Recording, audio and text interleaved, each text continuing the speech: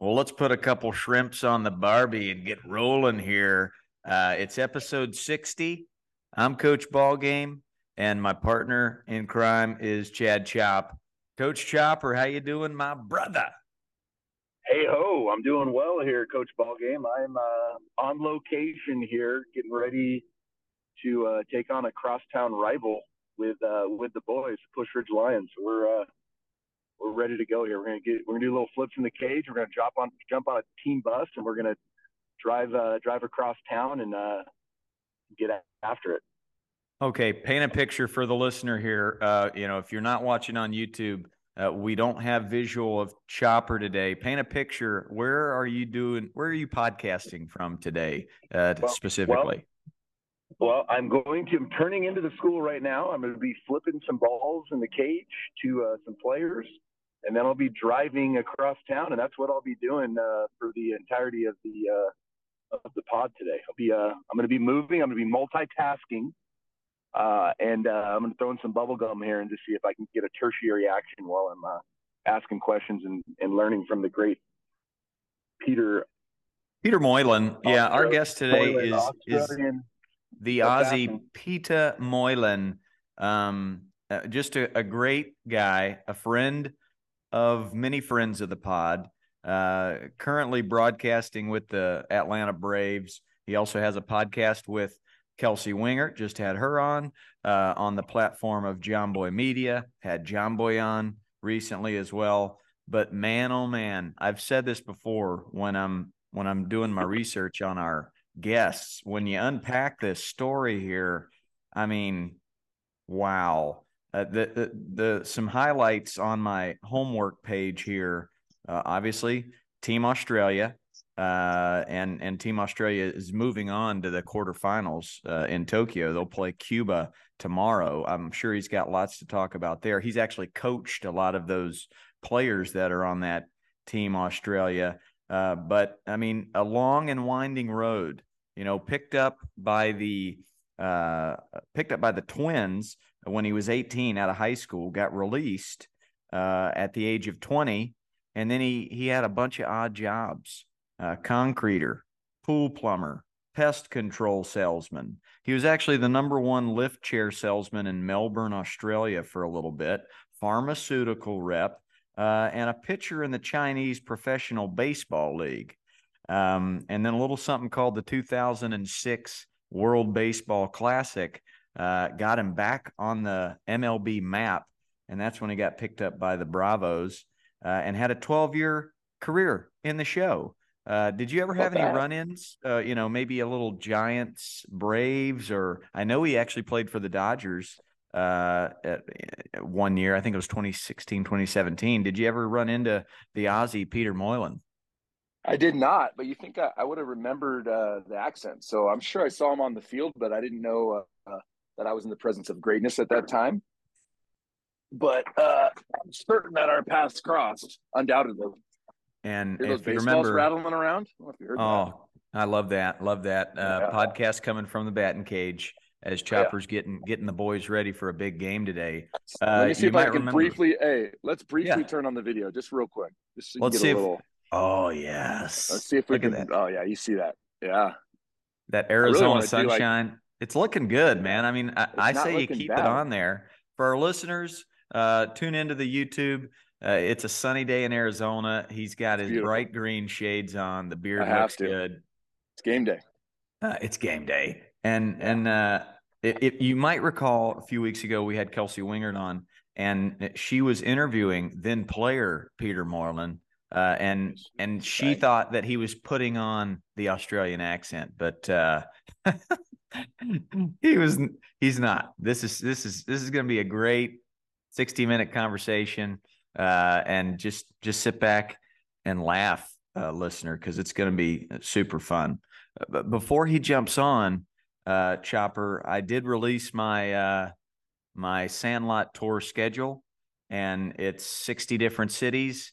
And we had a nice little Instagram and TikTok live announcement on Sunday, and we announced all the different towns and all the different boots on the ground that have helped launch this thing and get it rolling. So I'm just super pumped. I'll be in New Jersey in a couple of weeks, cranking it up over there. Hopefully, it won't be snowing, and then we'll just be, flying, rental cars, hotels, staying in people's guest rooms and couches.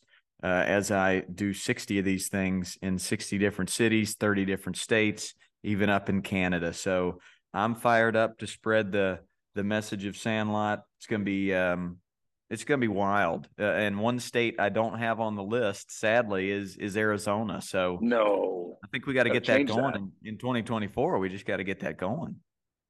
I got the venue. Yeah, you do. It's a I got beautiful the venue. venue. It's I not a bad know. venue. It's a nice place nestled right up against Mount Lemon here, Good Lord. Good the Lord. foothills of Well, Oro Valley. without further odor, our guest has arrived. And Chopper, you can't see this, but I mean, I thought my man cave was dialed in. Um, Man, slap me silly and call me Don Johnson, because this man cave that the Australian assassin Peter Moylan has is amazing. Mm. Snaps for our guest. We've already been talking about you, Pete, and Oh, good. you can't see our you can't see Chop. Chad Chop is actually he's got a game today. He's coaching his high school team, and he's going to be doing front flips from the See, batting cage. commitment. I mean, Commitment. that's commitment while doing a pod. So Multitasking. I'm Mm. Chop, multitasking. Let's go. Chopper meet Pete, Pete meet Chopper, bang. Good morning. Let's go. How Sick are you, man Chop? cave. I'm Yeah, doing very you well. know what? Thank you. This is actually this is a proud part for me. You know, it's got all my favorite things around me. It's actually a pretty small office style room, so I wouldn't exactly call it a man cave. I'll just call it my office. Makes me sound more formal too. That's just good. God, it's beautiful. I usually have the same setup, minus like 70 of those awesome things. I got a guitar and a couple of, baseballs behind me, but I'm in an Airbnb right now because my house is getting renovated because there's leaks. So this is Ooh, we're coming in hot. Airbnb. My oldest wow, daughter is homesick. She's got a little cough and a stomach ache, so she's being extremely quiet wow. in the playroom. And yeah, here I am rocking and rolling. Peter Moylan, How far is the Airbnb from the normal house? oh, not far, Okay, maybe good. 8 minutes. Okay, Not too nice. bad. What's your favorite uh memorabilia piece in that room right there? I see a football helmet. I see a gold Ooh, record.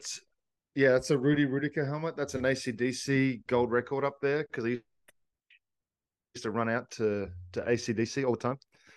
You see this thing right above my head right here? This thing right here. And it's actually pretty good timing. That yellow and blue Right. action right there is a row of tickets from the very first World Baseball Classic back in 2006, which I was lucky enough to be a part of, and then signed out of there to become the eventual Atlanta Brave that I was. So that's a ticket block from every game that was in the first round of the original WBC. That's pretty cool. Now, I think that's really cool, and that's kind of where I wanted to start. I want to unpack your whole story because it's it's just Ridiculous. fascinating and it's really fun. Um, but the Team Australia is moving on to the quarterfinals. Yeah, Have you yeah, we're coached? there. Have you coached some of these guys? Yeah, there's about 8 guys from my team that I manage back home in Melbourne that are on that team. I know every one of the guys that are on that team. We've either played against each other or with each other over the last 20 years or so. There's a few younger guys that are in there now that I've never had the chance to play with, but I've certainly coached against them or seen them play. It's just so exciting, man. Man, oh man, oh man. You're going to be watching tomorrow, Cuba, Mm-hmm. Australia. Paint the picture. Nervous? You're going to be at your No, house? I'm What going do to you be at think? my house. I'm actually heading down to Florida tomorrow for spring training. I start my spring training radio and TV block down there. So I'll be up early. Take you back to the last WBC. We lost to Cuba 4-3. I pitched in that game. I threw 2 innings of shutout baseball. We happened to give up one grand slam, which were all the 4 runs that they'd scored. So from that perspective, you got to look at it and say, okay, we were one pitch away from taking down the Cubans back then. They've been a force in international baseball for 40 years. So I just think that now's a perfect opportunity for us to take advantage of momentum and a slightly less competitive Cuban team that they've put together over the course of the years. Oh man, it's going to be fun to watch. I've been loving. I mean, obviously, Team USA, the big names, but just the energy that comes from a World Baseball Classic, from all the different countries, the fans. I mean, the first game I watched, you've got fans in the stands with the flags and horns, and I remember going to San Diego a few years ago, and fans from the Dominican Republic and Puerto Rico, they've got tambourines, and they're. I mean, it is a lively atmosphere everywhere you go, and it almost feels like Major League Baseball, you're playing in a library. Do you feel like the World Baseball Classic vibe is transferring over to our game in Major League Baseball? I think it is, and I think it's happening slower than what a lot of people would maybe like, but I think it's going to get here eventually. You saying that, man, like when I came over here in 2006 for the World Baseball Classic, the most I'd ever pitched in front of was a couple of family and friends, maybe 200, 250 people would show up to a grand final one day or something. And I show up to Orlando where we're hosting Venezuela, Dominican Republic, and Italy. And it's like, it's a chaos from the minute you get there. They are drumming, they are yelling, and they don't stop. So that was intimidating in itself. That kind of energy is unmatched. And I think that's why a lot of the guys that won with the US team in the last one got a sense of what it can be like. I'm not saying Major League Baseball is boring by any means. 162 games over 180 days. It can just get a bit of the same. You fire this kind of energy at someone like a Hosmer or a Danny Duffy or those guys, or whoever it is, and it just injects you with just passion, and you see what brought you to the game in the first place. Yep, I saw it with Trout last night. It's like as soon as he hit that bomb and he comes back to home and he's fist bumping Mookie Betts, he gave this big salute and is like, I haven't seen that much emotion from Mike Trout ever. So, Right. And this is quite a grand stage, even for Mike Trout. He's only been in the playoffs, a handful of games. So I think Nolan Arenado's really fired up. I think they're all feeding off of this vibe, and I can't wait till we get down to it. You got Shohei doing his thing, and Team Australia, man, love it. It's also the Czech team. It's the Great Britain team. Yeah. Both teams have got to win. Like that's so big for their nations, especially the Czech team, because China was unfortunate. They didn't win a game. That means that Czech automatically qualifies for the next World Baseball Classic, which means in a nation like that, government funding, junior baseball programs, it just means that it's expanding in countries that it needs to expand. I was lucky enough to go and play in the Czech Republic when I retired. I was running away from retirement rather than doing anything else, but I went over there. My buddy was a pitching coach who's now the national team pitching coach for Czech. But I went over there and pitched in the Czech, and they love it. They absolutely love the game of baseball. They're big, strong kids. They don't have much going on around them. They're hard workers. They just want to get there and work their tails off, and you can see it. And the respect that the Japan team had for them as well. It's so fun to see electricians and plumbers, and you yourself. I read a little blurb from you, and I think this was from the 2006 World Baseball Classic when you were playing, and this is kind of where you got your big break, where the Braves saw you and signed you. A real estate agent hands it off to a pharmaceutical rep to face Maglio Ordonez. I mean, you're seeing that daily here on TV, where the electrician is striking out Juan Soto. I mean, a 21-year-old from Team Nicaragua just signed with the Tigers like yesterday. I was watching that live. So was I, and I was like, this is fascinating. Juan Soto going down, J-Rod going down, and this 21-year-old gets signed by the Tigers. I mean, there's nothing more beautiful. I do want to get to that point of your career, 06 World Baseball Classic, but we've got to go back to the beginning. Chopper, you still with us? You still you got front flips going? We working backside opposite field line drives? Front flip. We're going opposite field right now. We're actually picking up baseballs. I just surpassed the 1 millionth ball picked up, so it's a big Oh, momentous congrats. milestone. Thank you. That's Thank you. huge. Big time. Yeah, it's Before big. we go to the very beginning with Pistol Pete, I just gave him that nickname. That's not his real nickname. Love that. Do you have anything as far as this year World Baseball Classic to button up this conversation? I love it. It's one of those things where, and Peter touched on it, like the season's so long and monotonous that having that level of energy, that's an energy suck, right? So like you really can't get that up for a 162 season. You see it a little bit in the playoffs, but even the playoffs at the major league level, they don't match the WBC. It's that World Cup kind of atmosphere. But it's super cool to see, and it's way more exciting for the fans. But no, I love it. It's we were talking about it last night, me and my son. Like this could be a spring training game, but these guys are in these crazy moments with fans dressed up and really cool. Love the World Baseball Classic. I think it's like the Ryder Cup, like in golf.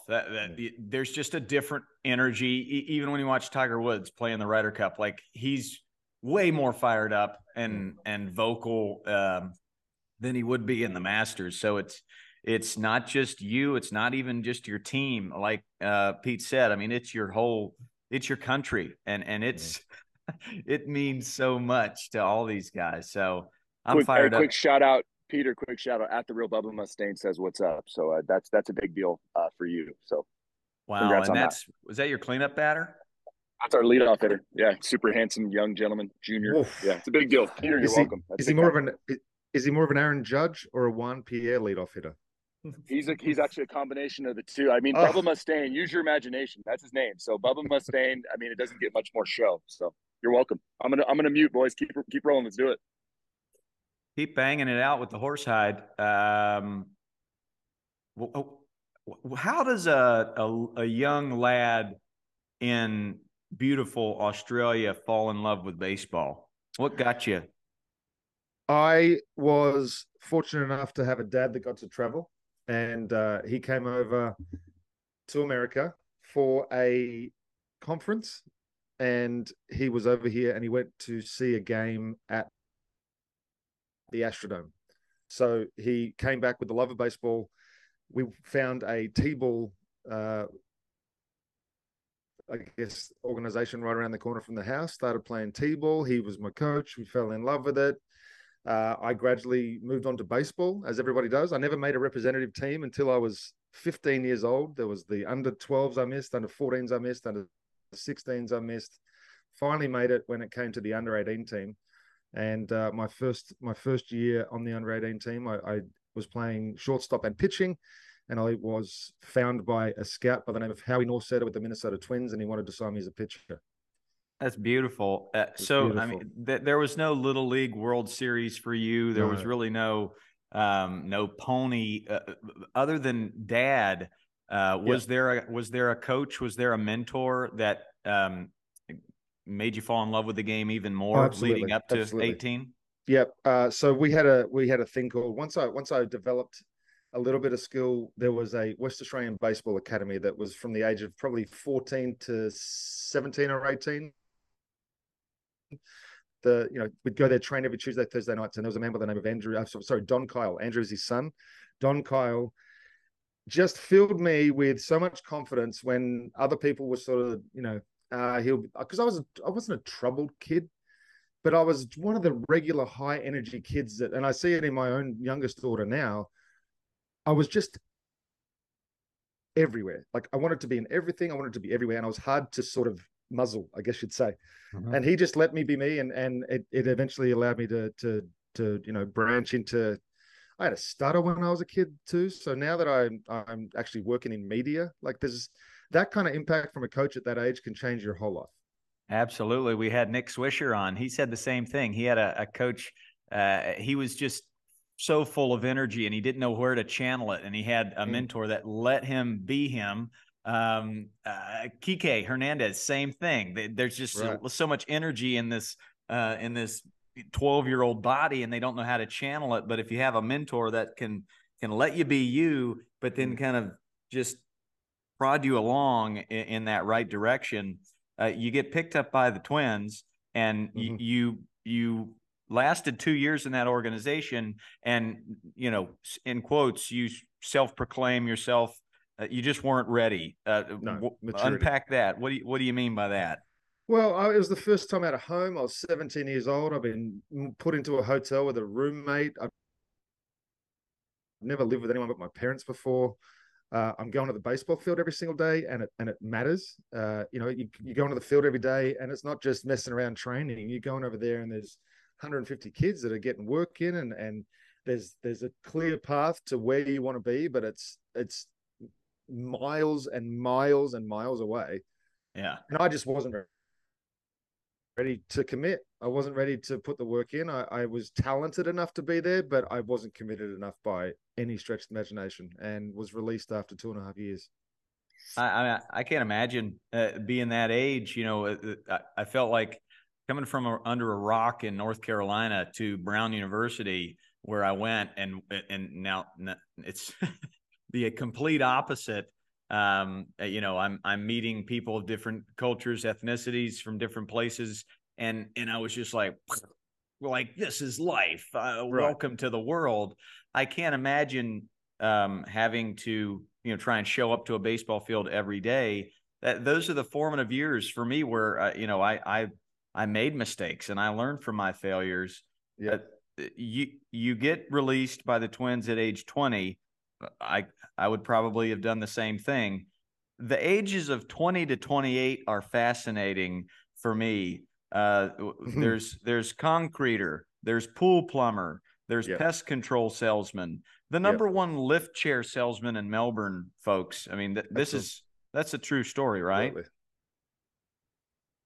Pharmaceutical rep and a pitcher in the Chinese Professional Baseball League. That's a lot to pack into your 20s. But the through line was men's league baseball. Yes, and was it? That was the consistent. Right, and you were not just a player; you were a coach. At some points throughout this, I would play both winter league and summer league. I would coach sometimes both, sometimes none. Still had an absolute passion for the game of baseball. Would watch all the playoffs whenever we got it in Australia. But just continued to play it at the highest level that I could. I'd still play for the Claxton Shield teams when I was selected, but I'd stop pitching because of the multiple injuries to my back. So I figured that might have been the reason. I'm just going to have to quit pitching. Started playing first base and hitting instead. And become a pretty decent hitter. Actually was offered a contract when I was 23 with the Colorado Rockies to come over and try my luck at hitting. But I knew I wasn't going to be a good enough hitter to eventually make it to the big leagues. So I decided to stay and continued my working dream. And then kept working my odd jobs, landed as a pharmaceutical rep, and was doing that job when I came over to pitch for Australia in the WBC. So I had to call him and say, hey, listen, luckily he was involved with Australian baseball, so it wasn't that tough of a call, but it was still a call that I had to make, and it was a pretty exciting call. I said, look, I know I was only supposed to be here for 2 weeks, and I took annual leave to be here, but I'm going to give this another crack. The Braves want me to come and play, and I'm going to try. So that's amazing. Crazy, right? So you got paid leave from your pharmaceutical rep job to go to the World Baseball Classic. I mean, that story is amazing. And then you pitch well, you strike out, guys like Maglio Ordonez and big names. So the Braves see you. Do they offer you some big contract to show up at spring training? So it was the next day. JJ Picola and Dayton Moore walked me around the facility because we're in Orlando, which is where Braves spring training was. They walked me around the facility. They showed me everywhere. They showed me where I'd be living. They showed me everything you could possibly. And I was sold. Let's be honest. It was basically give me enough so that I don't set myself back when I go back home and I'm in. Is effectively what it was. And I ended up signing for $30,000, which was $10,000 more than I'd originally signed back in 1996. So I come over. I was down in AAA. Went through spring training. I came over and pitched in a couple of backup games for Bobby Cox.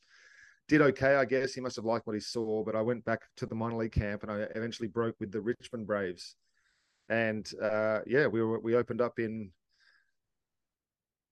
Richmond, and I was there about 4 or 5 days, and I got a call. They'd opened up on the West Coast, and one of the pitchers got hurt, and they were flying back, and I had to meet him in Atlanta.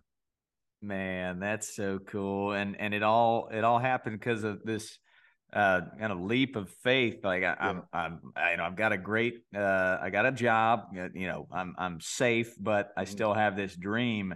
Um was there pushback from family, from friends? Like, what are you doing here? I have to give a lot of credit to my ex-wife. At the time, we had one child, and I called her, and we basically had the conversation. It was like, look, I failed at this once 8.5 years ago. I have another opportunity. If I don't do this, I don't know what happens afterwards. I'm going to be constantly thinking about what could have happened.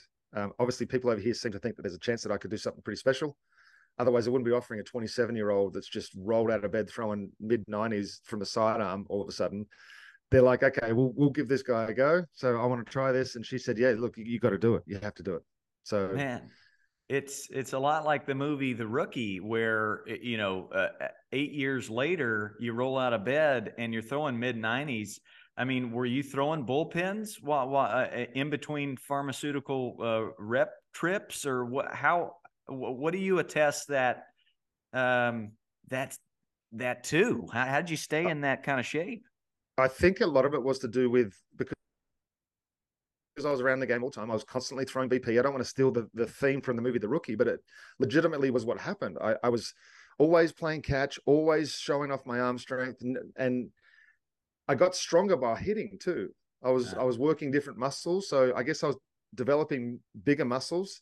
And I got released at 20. I'm not even fully grown yet. So between 20 and 27, I guess I'd matured and got strong, I found an arm angle that worked. I was always thrown over the top, and I just dropped down because I wanted to use the same mechanics that I'd been using swinging, because I knew that I got through that with my back okay. I didn't want to try and go over the top again and potentially risk another injury. So sidearm arm angle, found a release point. I just grip it with four seams and let it rip. I wasn't trying to do anything until I got over here. I had to try and figure out other things, but I just toy with pitches and mess with things. And it was such a fun period of my life, because I went from this was never the plan. I had no intentions of having another crack at Major League Baseball ever, because I knew that the chances of a guy from Australia getting a second chance were basically none. So for me to go from zero chance at all to, oh, there's a 5% chance. Oh, hold on, there's some Japanese scouts and Taiwanese scouts looking around. Hold on, you're facing cheap a lot of Marines who are in the Japanese big leagues. So you've done well against them, and then you do great against the Chinese Taipei national team. Everything starts coming like this, and this, and then I go to the classic, and I actually walked way more people than I ever did. But call that nerves, call that whatever it was. Luckily, the Braves saw enough in me that they gave me a shot. But the development in that first year, look at my numbers in AAA of 2006, and they were horrendous. What do you did you have a pitching coach there in Richmond, somebody that kind of got you on the right track or let you be you? It was honestly not that people in Richmond didn't help me, but it was the interactions with Roger McDowell, who was the Braves pitching coach at the time. He was also a sinker slider guy, so I was able to bounce stuff off him pretty good, and I was so raw.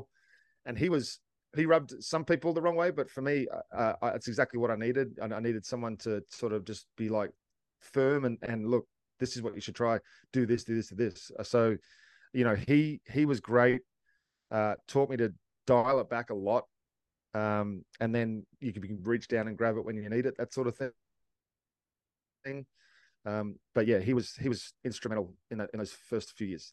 It's tough because of the arm angle that I do have. There's not a lot of people that throw from that arm angle, so you're having to really find a niche and ask questions to people that have done it before, because it's very rotational. It's the throwing mechanics are the same when you think about it, but the mechanics of the actual pitching windup are completely different.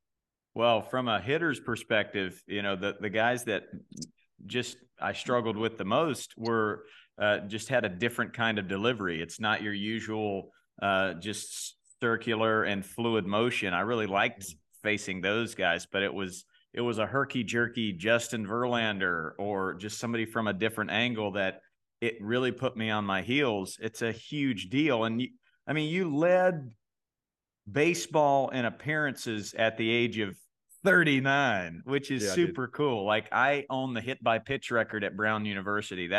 I hang my hat on that record. You have to hang your True hat. story? True story. Yeah. Career hit by pitch record. When I introduced myself, I'm James Lowe, 2018 Jim Nance Sound-Alike contest winner on the Dan Patrick Show and the hit by pitch record holder at Brown University. What else is there? There's nothing. There's nothing. I have a trivia contest that you and Chopper will face off against at the very end, and it involves that stat of at the age of 39. Chopper, are you with us? You got any questions on Pistol Pete and his epic 12-year career in the bigs? Yeah, I want to talk a little bit about, a couple of things. First of all, I think that we talk a lot about just when you handle adversity the right way, you kind of get rewarded oftentimes, not always, but oftentimes. I just appreciate the fact that he had the self-awareness to know, hey, I just wasn't ready yet for the freedom and being in a hotel, and you don't get a lot of money, but you get some money. You get $20 a day, where that could get weird pretty quick for a young kid who doesn't know how to handle money. Yep. So I'm proud of the fact that he had that ability to be like, hey, dude, that was on me. He didn't leave when he got released saying I got screwed and had this bitter taste in his mouth. He kept the love of the game. He took some ownership, and then he was rewarded for it. So that's for our listeners, especially the players. There's a powerful lesson right there. I'm loading the team van as I'm talking. You love to see it. But no, so I'm just proud of that. And then too, like you said, ball game, like I guarantee he was an intimidating figure. 3/4 lefty, like I'm a left-handed hitter. I don't want that at bat, and he probably misses arm side every once in a while. So that's just a really uncomfortable at bat. So good on Peter for just continuing to grind and keep that love of the game. And then he was rewarded. The game rewarded him. So really cool, Peter. That's a really cool story. I did not know that. I already liked you, but I like you even more now knowing that. I don't have a question. I'm just ready to get some trivia going, to be honest. Oh my gosh. Are you driving the team van today?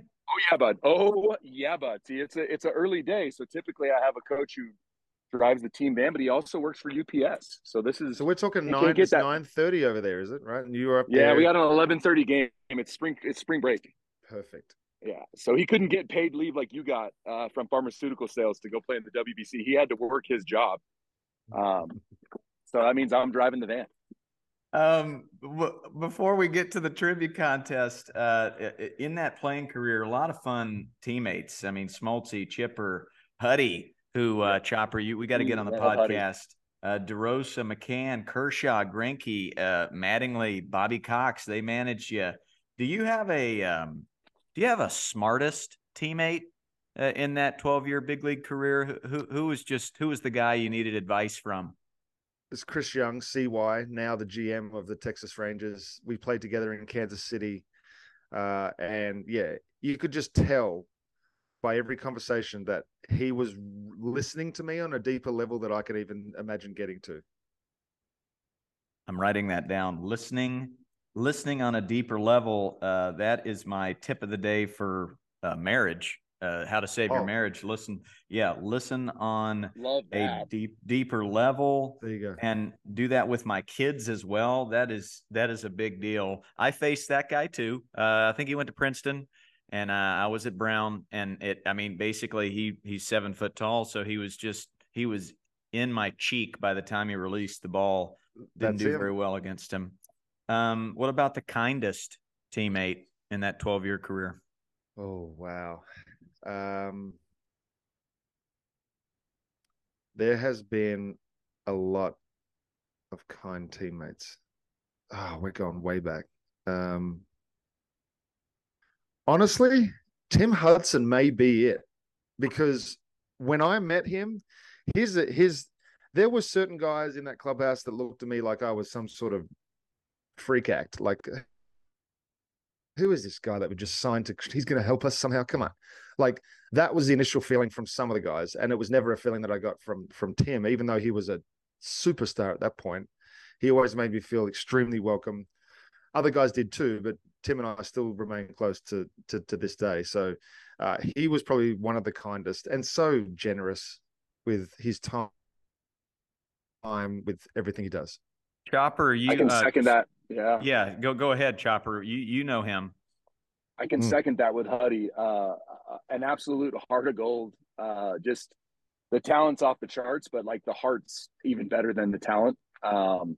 He was the guy where after my first year, we won the World Series in 2014, and I was renting in the East Bay, and Huddy's like, "Hey, like before you do that, like just stay at my house in the marina, $14,000 a month house." And he just gave it to me for the summer. He's like, "Hey, dude," or not for the summer, but for the off season. He's like, "Hey, I already paid for the year. Like, take it. All I need you to do in return is just to drive my 7 Series BMW once every 2 weeks and keep the gas dang it from going stale." So like that's Huddy, and it was, you know, some people do things and they expect something in return. For Huddy, it's like, "Hey, let me and my wife bless you guys and your family," and that's just who they are. They still have their foundation where they raise a ton of money. Yeah. Huddy's he's a good old boy. He's one of the guys. He's coaching at Auburn right now, and Auburn's really lucky to have him. He does some stuff for the Braves too, right, Peter? Does he do any broadcasting? He doesn't do any broadcasting. Well, he may this year, but he hasn't done any to this date. He comes back for a lot of the alumni events. But yeah, I actually stayed at one of his places during spring training one year too. So yeah, he's beautiful. Beautiful. That's a perfect word. Huddy is beautiful. Concur. Yeah. Love that. Well, what about your funniest teammate? And you know, I think we have the same sense of humor kind of taste. So who you got? I'm actually the answer to this for a lot of people, but I'm yes, going to go ahead. I'm going to go ahead and say it's a really David Ross, now manager of your Chicago Cubs. Bang. Quite possibly could be the driest, funniest, quickest. He and I together, I think I'm outmatched. Sneaky pull right there. And what seems to be different personalities, kind of. I mean, you seem a little more Lloyd Christmas to his Harry Dunn. Well, that's quite possible. Yes, I mean, possible. That's maybe the best dynamic in history.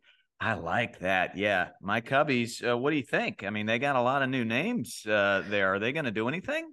It's the favorite part of the year because everybody thinks they can still do something. Everybody thinks they're a chance. Right now, they're looking at that. They're looking at the schedule. They think, well, look, we just take 2 out of 3 from then. We go 3 out of 4. Maybe we split against those guys, and all of a sudden we've got a 2-game lead in August. That's where everybody's at.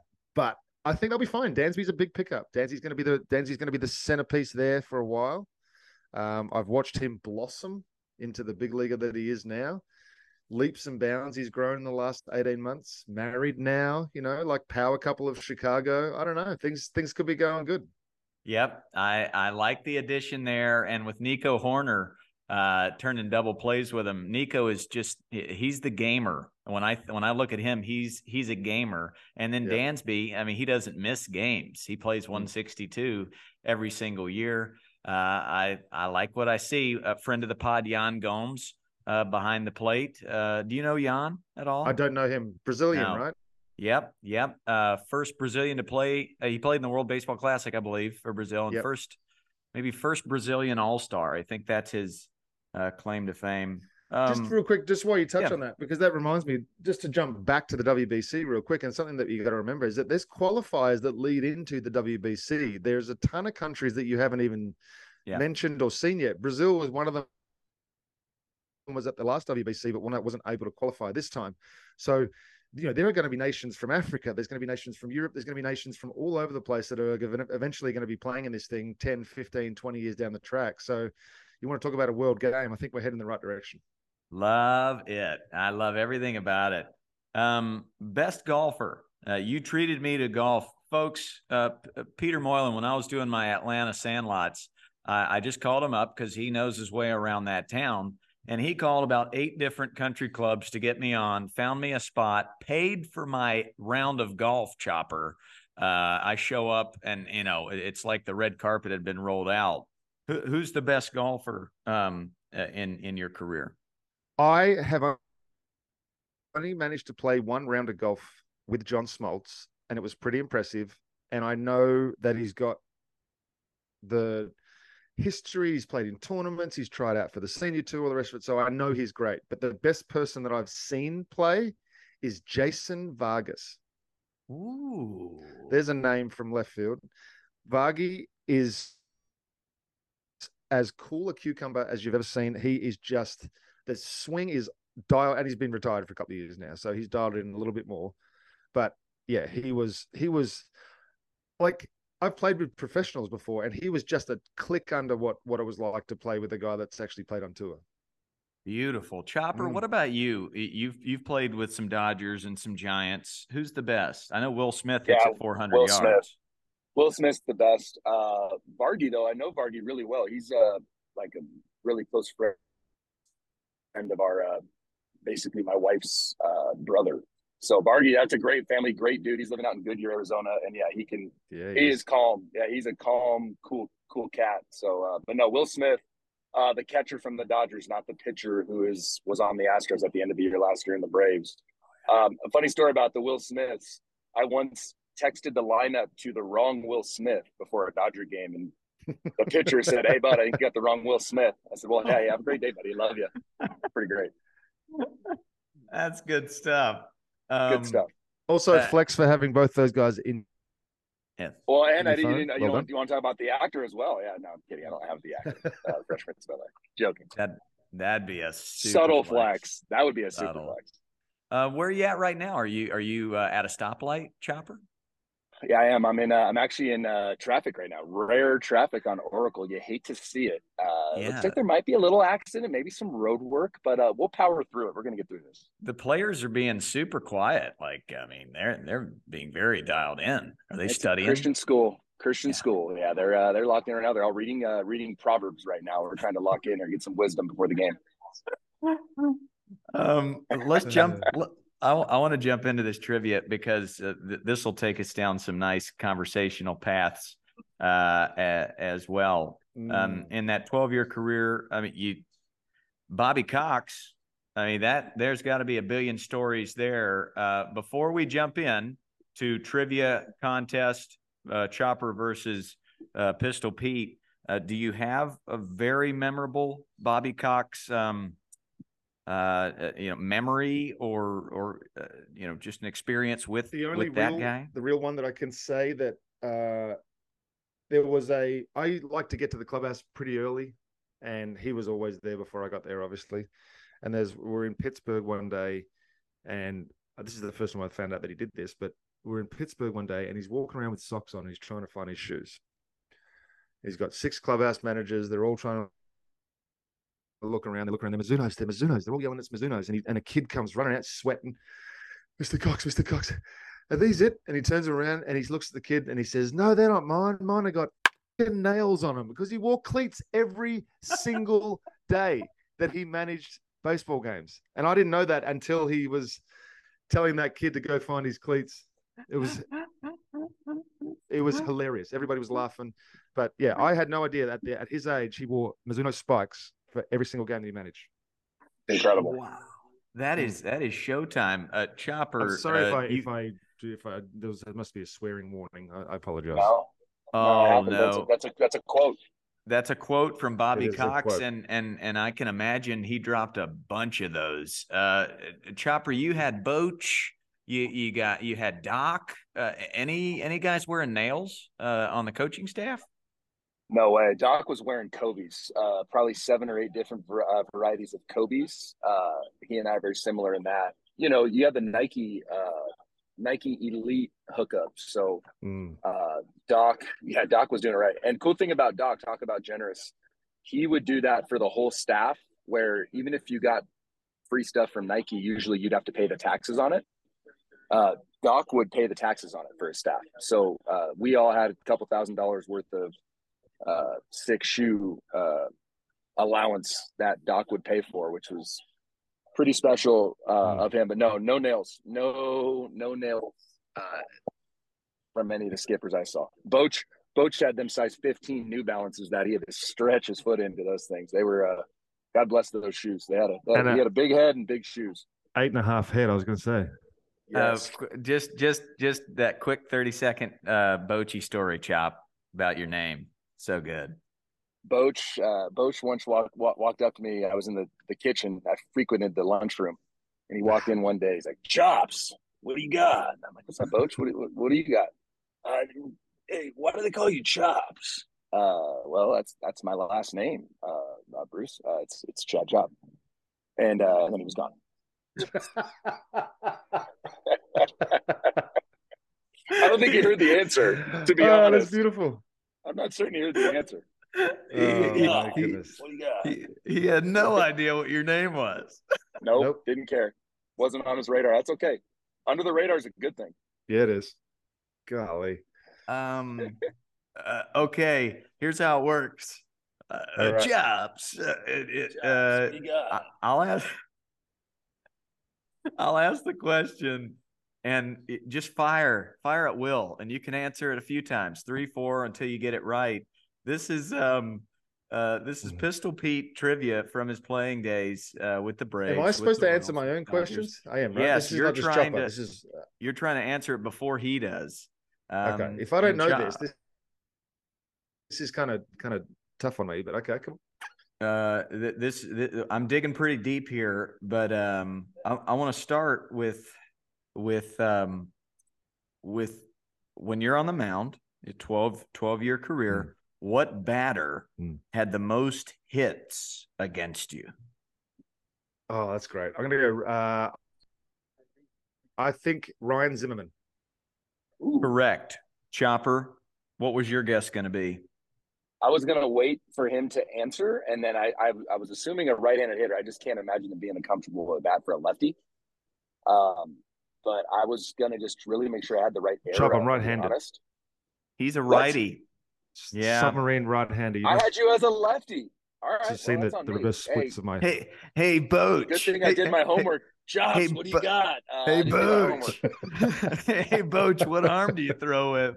Hey, and Zimmerman had the most success? Okay. Wow, oh, my God. And he had an opening night, Nationals Park, 2008, ESPN, Sunday Night Baseball, Peter Moylan, 10th inning, 1-1 fastball deposited to the left field bleachers for the freaking franchise opening moment. I'm on every single Christmas card that the Nationals send out. That's unbelievable. Unbelievable. Ryan Zimmerman is correct. 1-0. Chops. Lock in, Chops. What are we doing? He's a righty and you're calling him a lefty. What are we doing? Get him out of there. Chops. I'm out of the game with that mistake. Could happen. Question number 2. Who did you walk the most? What batter? This guy's known for his strikeouts and his walks. Is he right-handed or left-handed? He's a lefty. Does he play did he used to play for the Mets? Murphy, Daniel Murphy. I know him more as a Cincinnati Red. Votto's not right then? Oh, I know. Adam Dunn. Bang, 1-1. Let's go. Correct. It's Adam Dunn. Really? I didn't realize I faced him that much. You walked him 4 times. Adam Dunn. Yeah, I mean, that's a big, burly lefty. How did you attack that guy? I wouldn't have. I would have walked him, just like it said on the paper. That was if there was a right-handed batter without a chance of a pinch hit coming up behind him. I was walking Adam Dunn without even looking at him. Yeah. Yep. There you go. Because he's a right-handed pitcher, Chops. Yeah, that's just so you know, Chop. That's the. But anyway, I did actually remember facing Adam Dunn. Adam Dunn was my first ever spring training matchup. When I signed with the Dodgers in 2013, I'm trying to make the team. First pitch I throw, off speed pitch, Adam Dunn hit it about 700 feet straight away center field, and So any wonder I walked in. Strong man. The self-deprecating humor of yourself. I mean, your teammates just had to love those moments. I mean, deep down, obviously didn't want to give up the run, but I'm sure you gave him some laughs. Oh, absolutely. That's what I was there for. I was entertainment value. Occasionally get a guy out, but I was there to make sure the clubhouse was fun. And Chopper, you were the same way. Chopper would give dig me sessions to Kike Hernandez and Jock Peterson in the dugout. You know, Chopper was the BP pitcher and the fungo hitter and the video analyst guy, but he was really just the clubhouse entertainment. I mean, there's something to that. There's a reason the Giants and the Dodgers made a bunch of World Series. There's the reason the Braves are the Braves. They've got entertaining clubhouse glue factors like yourselves. Gotta have it. The long season, fun. you can't have that. Yeah, you can't have that WBC energy all the time. So you got to have guys that are willing to carry that torch throughout the year and use humor. And I did all kinds of dares. I bet Peter did the same. It's one of those things where if the boys need something, you got to give the boys what they want. I'm going to send you a photo, Coach. And just while we're having this conversation, carry on with the trivia. I'll put Chopper. I'll put Chopper on this thread as well. Question number 3, as the score is tied 1-1. Most punchies. Who'd you strike out the most? Dan Ugler. Bang, ownage. Hey, high fastball with that swing has to play. Has to play. We just faced each other so much when he was with the Marlins, and we actually we joke that the common line is you're only as good as your last at bat. Yeah. And it just so happened that his last at bat, he hit me for a wall scraping home run, 317 feet down the left field line at Turner Field. So he owns me. I got to give him credit. He owns me, even though I did punch him out more than anyone. Strong lower half. Strong everywhere. Yeah. Popeye biceps. Yep. He had the most ABs as well against you. Zimmerman right there. Who's tied for second all time in ABs? Ugla had 19. Against me? Yeah. Zimmerman is third, but these two guys, they had 18 career ABs against you. NL East? Miguel Cabrera? Incorrect. We're looking NL East here. NL East only. Okay. Was it a Marlin or the Philly? Was it a Jason Worth? Nope. Ooh, I like think Met. Oh, David Wright. David Wright. Yep. David Wright. Yep. And then when did you face Hanley so much? Marlins. Hanley was on the Marlins. Yeah, he was on the Marlins. Before we went to that whole lineup. Chop, this isn't for you, but that whole lineup was right-handed. So lucky as a lefty, I was able to get. I love that. Hey, that's the best thing about you. You mess something up, and then you're gonna wear that, and I love it. I deserve to wear that. That's Kangaroo Court. That's baseball clubhouse that's 101. Kangaroo Court all day. Yeah. Dan Ugla, you punched him out. You had ownership. You actually went 0 for 7 in the bigs as a hitter. Is this right? And but you got on base one time. Do you know who walked you? It was Gallagher from the Cubs. Yeah, Sean Gallagher. There you go. Sean Gallagher walked you 0 for 7. You faced Fuzz too. Cole Hamels. He punched me out on 3-2. I took him to 3-2. But just couldn't catch up to high fastball. Laid off some good cambios down the bottom of the zone, and then he's got a good changeup. Couldn't get to the top of the zone with a fastball at 94. You were a good hitter. You actually, the Rockies wanted to pick you up as a hitter, but just put the average man in the batter's box there 8 times as you did in the show. What's it like? Look, it shows me, it actually gave me a little, I didn't have a lot of at-bats towards the end, obviously, but earlier on, it showed me just how hard hitting was, especially at that level. And I know these hitters are superior athletes. They're unbelievable. Their bat-to-ball skill is just something that blows me away all the time. So if anything, it showed me that, hey, have a little bit more faith in what you've got. This is tough to do. You don't have to be perfect all the time. They're going to make mistakes as well. So just go out there and do what you can.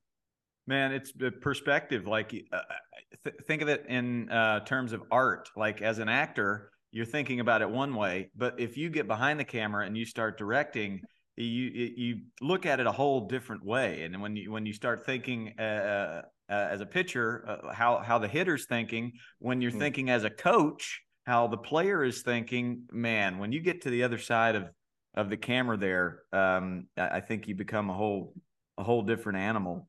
I Chopper, also, yeah, go sorry, ahead. I also picked up a lot when I was player coach with the Braves in 15, because I heard myself telling these guys what I wanted them to do and relating it to myself and thinking, okay, well, don't be afraid to do it yourself, silly.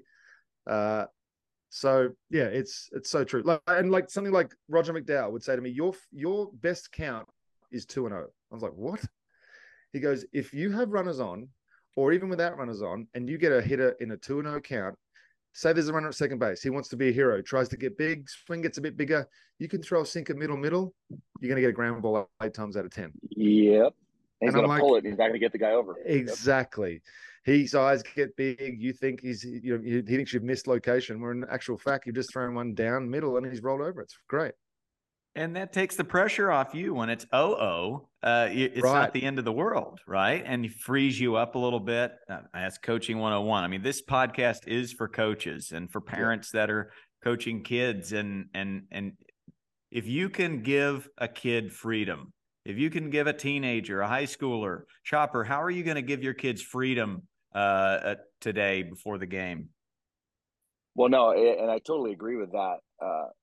My guys, it's like in those moments where you want to hump up, take a little off. And that's kind of the play. The hitters will get themselves out for sure. But for us, it's just about trying to have that spirit of response. And that's what we preach, is like, it doesn't really matter what happens. You get behind 2-0, how are you going to respond? You strike out and go make a play in the field. Just see how we're going to respond individually and as a group. And that's what we preach. And that's what we're looking to do today for sure. But I totally agree, Peter. I think sometimes, especially pitchers, they nibble too much. It's like, dude, it's hard to hit, especially when you've got the kind of stuff you have in the big leagues. Just challenge a guy, dude. But really, honestly, take a little off instead of trying to hump up. Sometimes when you hump up, your ball flattens out.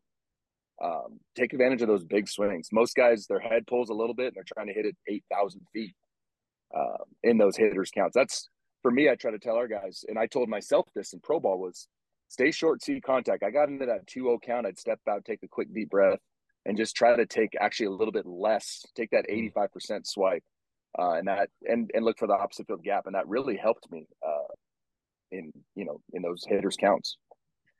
I watched Maddox and Glavine pitch a ton, and I saw a lot of 2-0 ground balls to shortstop. Were you ever on the same squad as them, Pete? I was on the same squad as Smoltz, Glavine, not Maddox. Yeah. I watched Glav do his work a little bit with the Mets early on, but then he came back to us in 2009 as well. Well, I mean, did you take any notes on Smoltz and Glavine? What take us behind the curtain there? What'd you learn? I learned that there are people in the big leagues that are better than other people in the big leagues. Not everybody's at the same level. There's levels to it. That's so funny. Oh yeah, there's superstars so for a funny. reason, and there's placeholders. And I felt like most of the time I was a 14-year placeholder. But no, I'm kidding. I had a great career. I'm not going to say that, but there are guys that are so gifted, and that have just been touched by somebody or something, and yeah, but you also see that I worked hard, but I wasn't a hard worker. Does that make sense? Yep. I worked hard because I had to.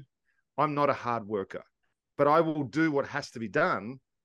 I won't enjoy it. There's guys out there that, like Alex Gordon, Whit Merrifield, these guys that have just got routines that'll blow your mind. From the minute they get there at 1 p.m., they're going until the game's over. And then when they're not going, they're thinking about it. Whereas I'm not that way. I love the game of baseball more than anything, but I'm not like that. Oh yeah, Gordon. Yeah, there's stories of him, diving for balls in BP, and I got to meet Whit Merrifield. Shout out North Carolina boy.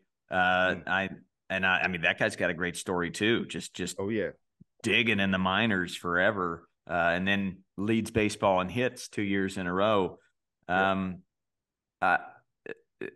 Miggy, you faced Miggy 14 times. He went 6 for 14 against you.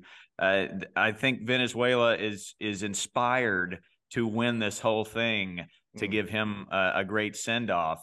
Yeah. Chopper, pizza righty. So righty versus righty. How did you battle that guy? I mean, was it just pitch backwards?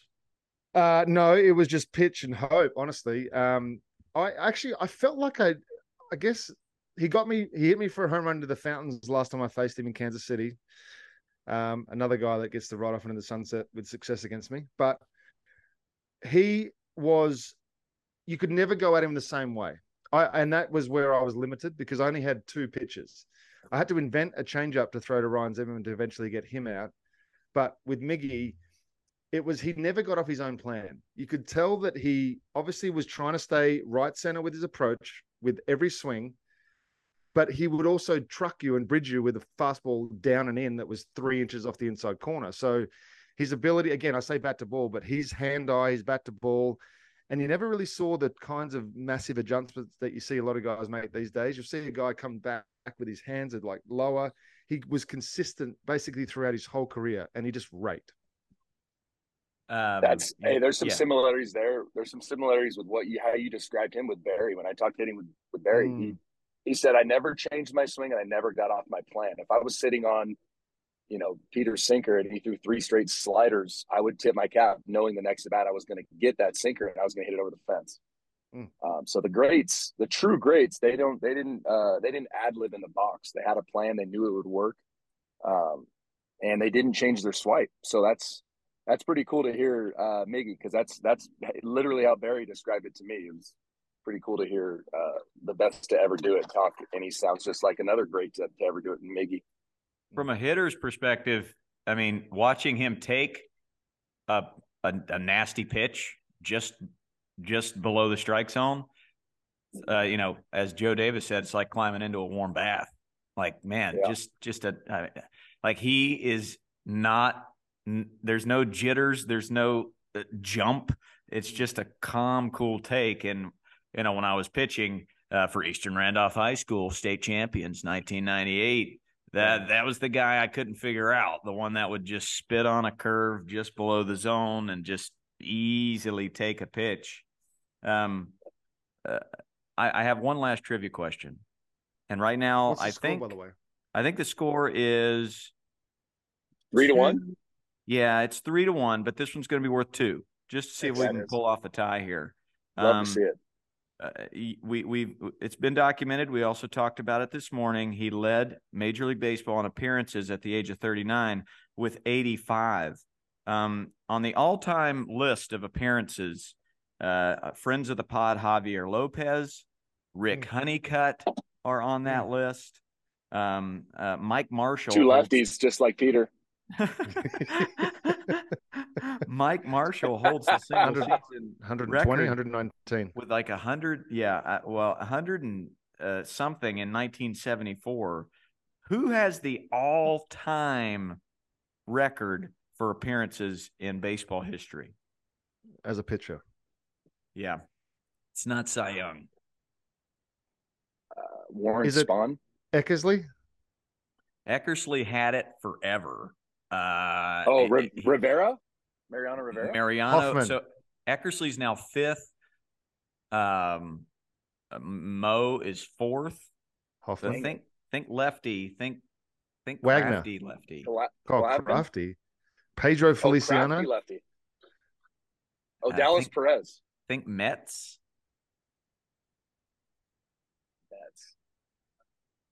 1,252 career appearances.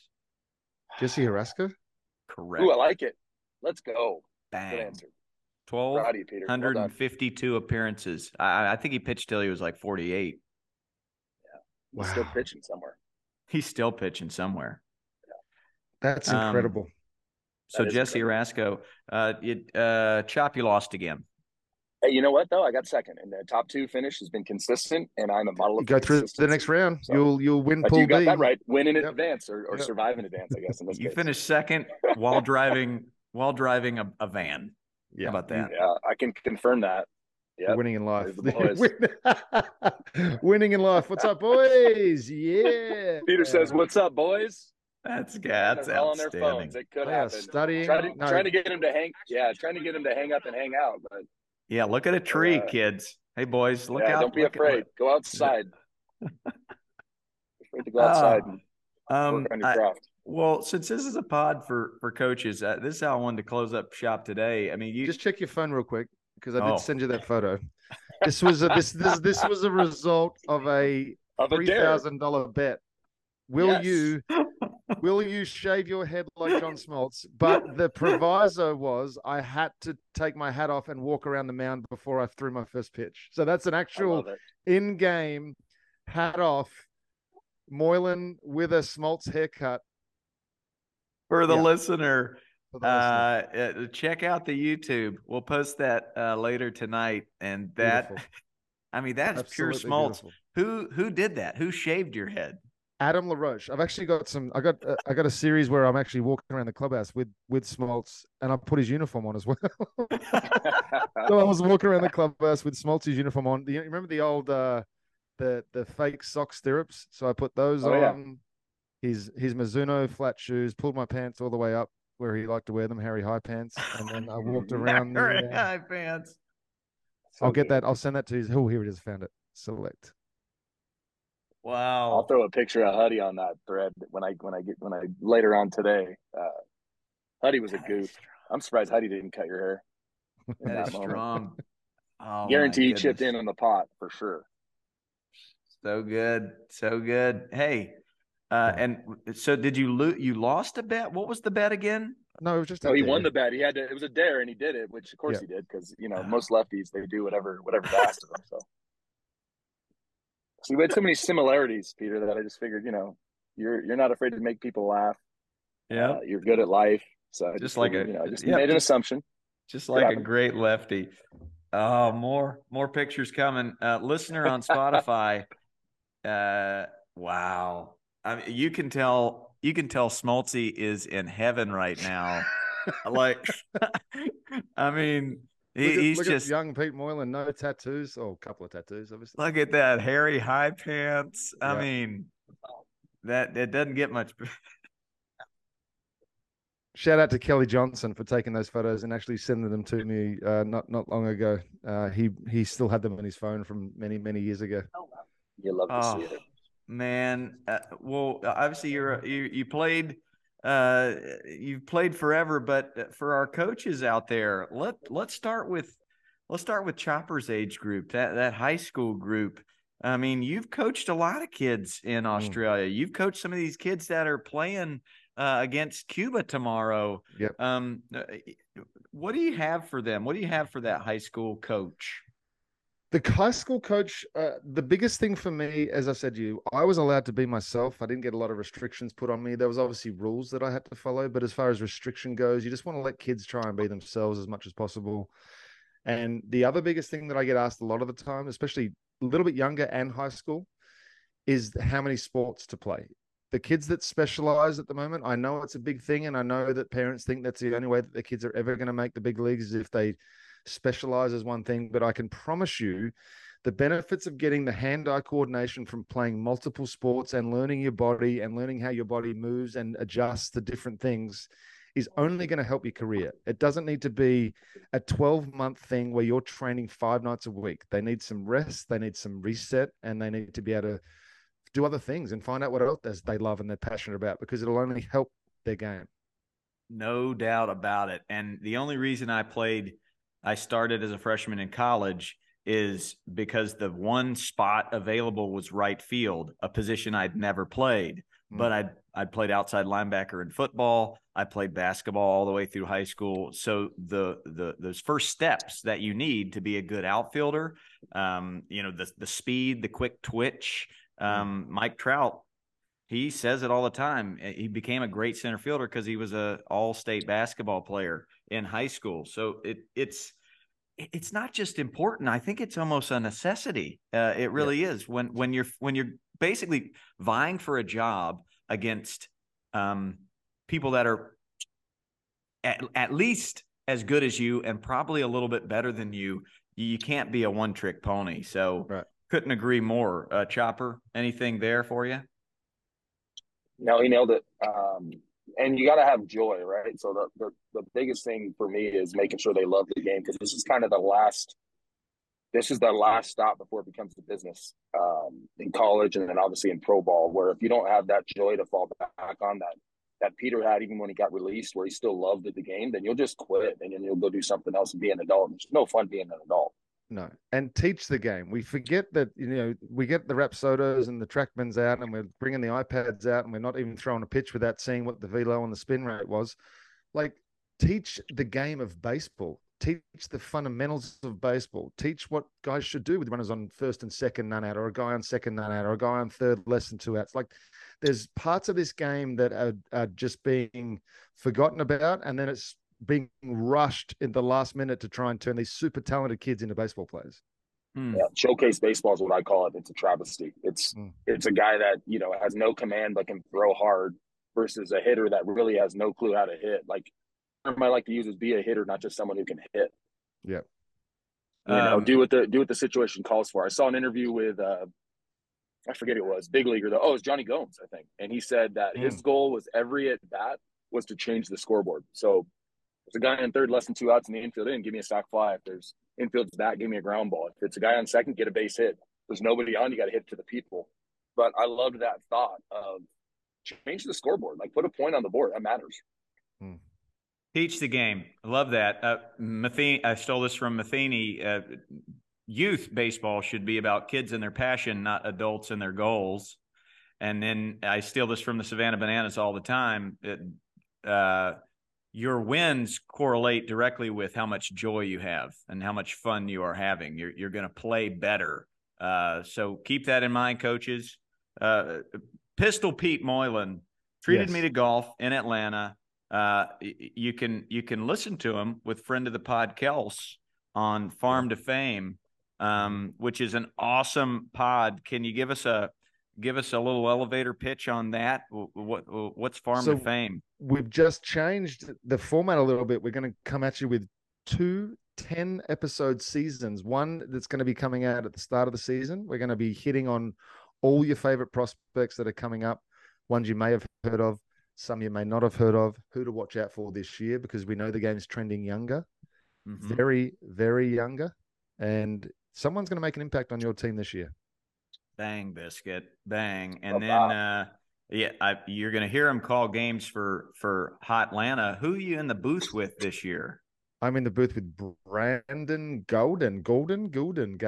I'll get the pronunciation of his name. He's the voice of Madden football on your computer games. And that's cool. Yeah, and he's been a Braves fan. Actually wrote Skip Carey a letter when he was, I think, 10 years old, saying he wants to be a broadcaster. And they posted it when they announced him as the guy in the booth. So it's Tom Glavin, myself, Jeff Francoeur, the analysts.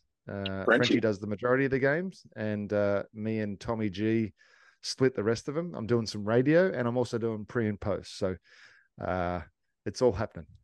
Hey. Yes. But I was going to say, Frenchie and I, we got drafted same year, and it was Frenchie and Brian McCann on the Rome Braves. We had battles against those boys. And you want to talk about bat speed? Yeah.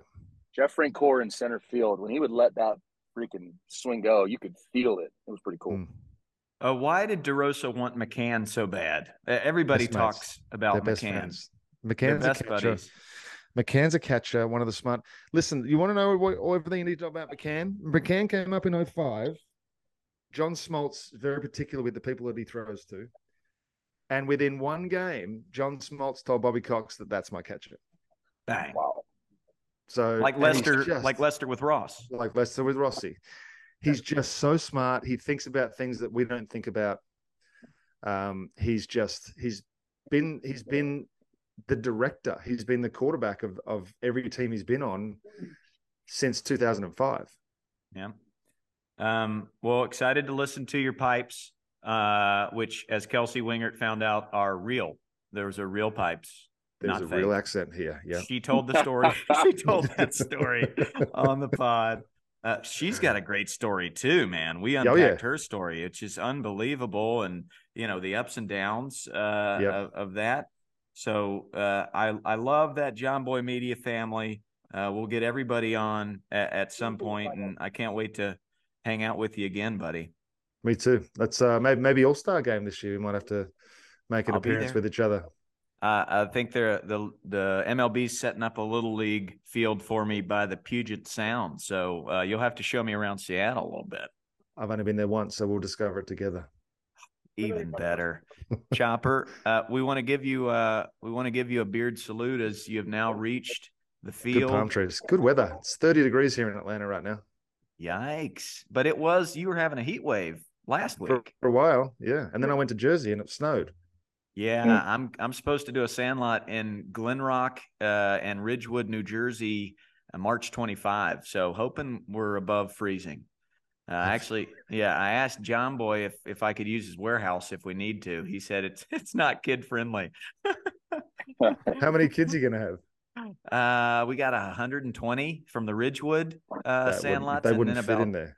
And then about 80 in Glen Rock, and then I go up to Long Island. So a little weekend in Jersey there. So hey, that's beautiful. Can't wait. I love you, buddy, and you too, man. Thanks for coming on. Chopper, any last words? Anytime. Chop, great to talk to you, man. Hey, great to meet you, dude. Just really enjoyed. Thank you for your time. It was great. Anytime. And yeah, best of luck to you, man. I'm excited for you. I'm really, really excited to hear your story. And just it's a message of perseverance. And I love that. And that's the thing for our listeners is we're always trying to uplift and just encourage and just don't quit. Like just keep going. And you did that. And look how the good Lord blessed you, dude. So I love it. Look at that. Look at that, right? Surrounded by my trophies. Look at me. It's not about trophies, but look at this. Look at what I've been able to accomplish. Proud of you, dude. It's awesome. We don't normally do this right here. Oh, Bobby Cox in his seat, just sitting back, just whispering in my ear. Yeah, legend. We don't usually do this, Pete, but you're going to send us off. Send us out. Could be a motivational quote, could be anything. But folks, thanks for tuning in to episode 60 of the Talking Shop podcast. And Pistol Pete Moylan will send us off. I know I've said a lot on this podcast and I've downplayed my career, but a lot of it came from a saying my dad told me back in the day, and it's simple. If it is to be, it's up to me. Bang.